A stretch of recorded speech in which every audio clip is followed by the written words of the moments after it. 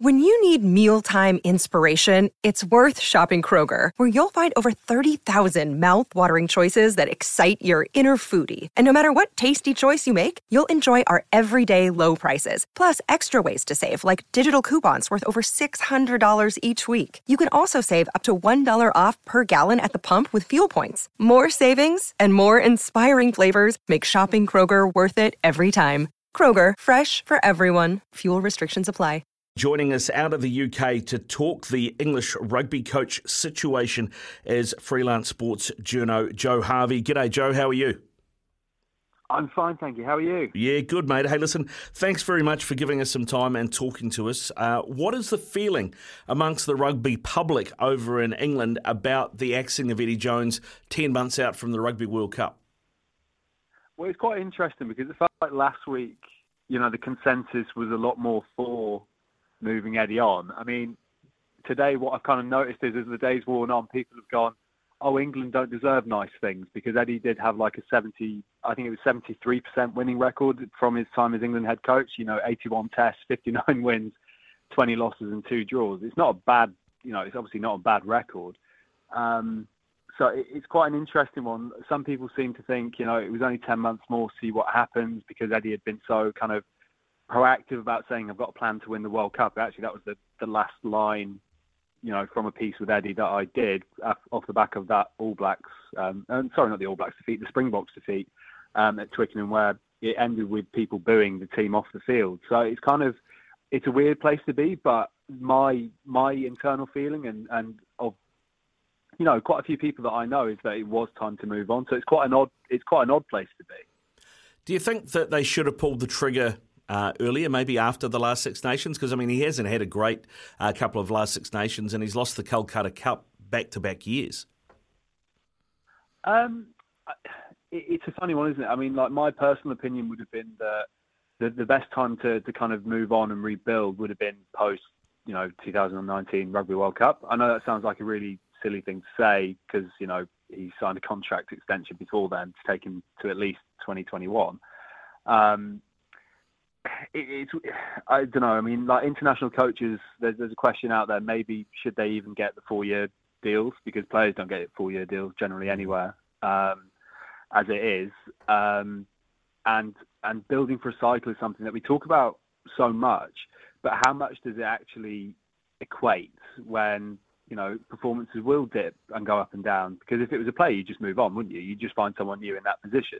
But with coaches, you have this thing of, it carries on. This is obviously the changes in professionalism that we're seeing on a yearly basis that we start talking about these things. But my personal opinion would have been move him on a bit sooner, because, Eddie said this himself when he was appointed in 2016, that he stayed too long at Australia. And now it's got to that point again where he stayed too long. People aren't particularly thrilled with him. And it's just built up to this point that the RFU have had to turn around and say, we don't see the positives, especially, as you say, coming out of the Six Nations where they won, 2 of 5 games, 3rd place in the table. Yes, Ireland and France were absolutely fantastic, but, England was so far off the pace and it didn't really get any better. And obviously this autumn was fairly catastrophic.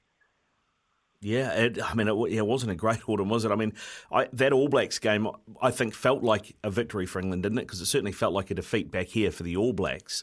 And I did wonder whether or not that might save them. But then the Springboks performance was just absolutely dire. I guess the question is, where to from here for England? Was Warren Gatland a serious contender in your opinion? I know he'd been talked about post a couple of his Lions performances as a coach. Was he somebody that you think, if Wales hadn't gone so early, might have been in contention? Potentially, yeah. It's one of those. I think Warren's, and I don't want to speak for him. I obviously don't know the man at all really that well. I think his heart was always with Wales, personally. He was there for so long. Maybe that's the part of the thing in my head where I'm like, I actually couldn't imagine Warren with a red rose on his jacket or anything like that. I don't know if that's part of it as well. But no, and also it was so sudden, wasn't it? The chat about Warren taking on the England job just came up for like 2 or 3 days and then suddenly died off again, possibly when Wales got in contact and said, actually, we are thinking about moving Wayne Pivac on and we would like you to come in. I think Warren would have loved to have given it a go, but obviously he knows Wales so well, and he wouldn't have to go back to relearning lots of things when it came to England. I mean, last time he coached in England with Wasps was, it was years ago, wasn't it? So, he'd be having to relearn a whole new thing, and obviously Wasps now as an entity don't exist either, and neither do Worcester Warriors. So he'd have to be, be learning on the fly for 10 months for 9 games, essentially. I mean, I think the far more credible one, and the one that a lot of people in the English rugby media would be quite keen on, is Scott Robertson. And I met him a couple of times when he was here doing the Barbarian stuff, and I can see why. He's a magnetic personality. But I mean, for all the will in the world, it does seem as though it's going to be Leicester Tigers head coach Steve Borthwick. What's your feeling on that? Because I had Martin Gillingham on the show on Monday, and his take on it was it's a step backwards. We need an international coach. Borthwick's one-dimensional. The thing is, I don't necessarily disagree with Martin, but then when you actually look at what he did at Leicester, which was a club that was in such a spiral in such a short space of time, it does speak volumes about what it is. And Steve, in my opinion, is more of a modern day coach than Eddie was. Eddie comes from that kind of 90s, early noughties kind of background where the head coach did a bit of everything, if that makes sense. Like the head coach would be on the field and a lot more involved, whereas now the head coach is kind of directing more things and has that more overarching role and maybe concentrates more on environment and things like that. Don't get me wrong, I know for a fact Steve is still getting up on ladders to do line-outs and things like that. And that's obviously quite one-dimensional in itself. But, I mean, a former lock forward who loves line-outs, we've heard that one before, haven't we? But I just love what he's done at Leicester. And for me, if he can bring even a small bit of that, whether that's bringing across some of the coaches or something like that, that would elevate the England setup, I think he'd do a brilliant job. He's got Kevin Sinfield, the former rugby league great, who is an absolute legend in his country for the money he's raised for research into MND. The man will do a game with Leicester Tigers and then go run a marathon the next day. And I've seen him running to get a train after a game at Welford Road to go do marathons. And, he brings with him a lot of culture from his times with Leeds Rhinos, where they ruled the roost in rugby league in this country. And then he's also got Richard Wigglesworth, a fantastic scrum half for England over the years, who is still, a player coach. I think he's 38, 39. Brilliant coaching mind. And then on top of that, he could bring in Aled Waters, the head of performance, who was involved with the Springboks when he won when they won a World Cup. So he can bring those things, and then everything else outside of that just kind of gets guided towards it. But it's one of those, isn't it? If England were to go to this bruising kind of line-out driven style, it's not a million miles away from what, Test rugby is these days anyway, in my opinion. And then you add on the fact that he'd be able to choose a lot more players and kind of really make his own style of play quite concise to the Test match arena. I think England could be onto a winner, but obviously it's like you say, he doesn't really have that level of experience apart from being an assistant coach with Eddie with Japan and England. Yeah, I mean, it's from an English point of view, I guess Borthwick can make sense in that he knows the players, he knows the system, right? Bringing somebody like Robertson in now who maybe doesn't know the players so much with only 10 months to go might be a bit more of a risk. But I mean, is there any thought that this might be a short-term appointment till the World Cup and then England regroup and figure out what direction they want to go in next? Or if they make this appointment, it's going to have to be through to 2027? I think if Borthwick was appointed, it'd have to be through to 2027 because when he was first appointed at Leicester, and I remember this because it was in the midst of COVID and we were on Zoom calls and all those sorts of things. We'd always say to him if another job came up and as soon as I think it was in 2021 when England had a relatively poor Six Nations, the question was put to him and it said, if England came calling, would you want to go? And he said, no, I'm here for a project at Leicester. And obviously now they've won a Premiership title, maybe that kind of thinking's changed a bit. And I think he wants to be involved with the project. And he's proven it in the Premiership, don't get me wrong, Test match level is a complete different animal. If you end up with a Webb Ellis, maybe if you end up, with a Webb Ellis, maybe it's not as hard as it looks. But I genuinely think he's got all the capabilities to do it and potentially take England to Australia in 2027 as well. It's going to be an interesting call what they do, because I would have thought that once they pulled the trigger on Eddie Jones, that Borthwick was announced immediately, but it seems like they're having a think. So do they have options? What do you think those options are? I know down here people are saying Scott Robertson's got a contract, with the Crusaders for another season, but I mean, when you've got the deep pockets of the rugby union, I don't think buying Scott Robertson out of his contract is out of the realms of possibility.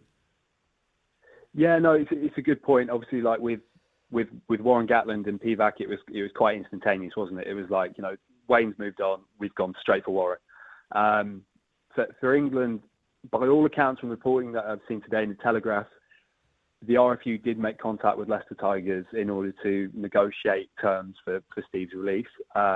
Apparently, Tigers were also preparing for other coaches to be approached by the RFU as well. But in terms of other options, I mean, it's weird, isn't it? I mean, you look at other environments and you probably think there's 2 or 3 coaches that could maybe do it. With England, it's such a unique thing that you don't actually, it's really quite difficult to say who could actually just step up and make it work and make it, work on the fly.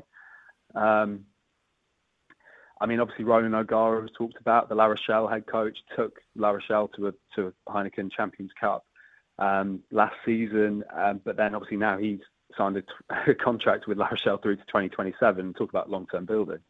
And yeah, I really struggled, to be honest, to look outside of Steve, Scott Robertson, and then maybe even Richard Cockrell, who's obviously now taking on the role on an interim basis. I think an really outside shout would be the head coach at Northampton Saints as well, Sam Vesti, who, I mean, that attack that they have is nothing short of absolutely mesmeric, in my opinion. So if he's another option. But in terms of coaches from further afield, I personally really struggle to see who could just come to an environment like England and really thrive really quickly.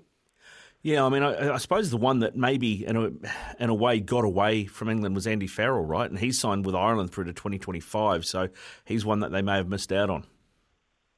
Oh, big time. I mean, you look at that. You look at that Ireland team, and obviously, I'm sure I don't want to make you relive too many horrible memories of over the summer. The winter for you. But you look at the way that his team's organised. That defence in particular is scary. And I've watched it in person a couple of times, and I'm still I still get frightened a bit by it. He really was one that went missing, and obviously after 2015, with all the fallout of leaving a home World Cup at a group stage, it really did feel like all those coaches were sort of tainted. But now you look at Andy Farrell, head coach of Ireland, then also you look at Graham Rowntree, who's now the head coach of Munster. It's almost like the RFU are a bit scared to go back to that because there are such memories invoked of that World Cup. But honestly, for me, I think if Andy was available in 2025, or if he was able to have been negotiated out of 2023, he would have been a great option. But it's like I say, I mean, Steve Borthwick leaving the England setup, getting that Leicester Tigers job and doing such a great job, it does seem to be the one that makes the most sense. I know I'm kind of repeating myself and I'm banging a bit of a drum here, but it always felt like Borthwick was going to be the one, or maybe, for a while it felt like John Mitchell was going to be the one when he was defence coach there. But now he's got probably quite a good gig with Japan.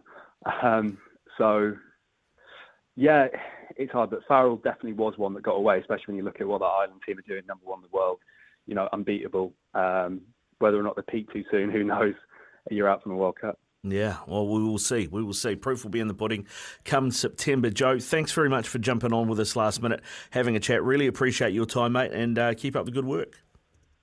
Thank you very much. Have a good rest of the day. Yeah, will do. Joe Harvey there with us, freelance sports journalist out of the UK, at Joe Harvey 34. You can follow him on Twitter.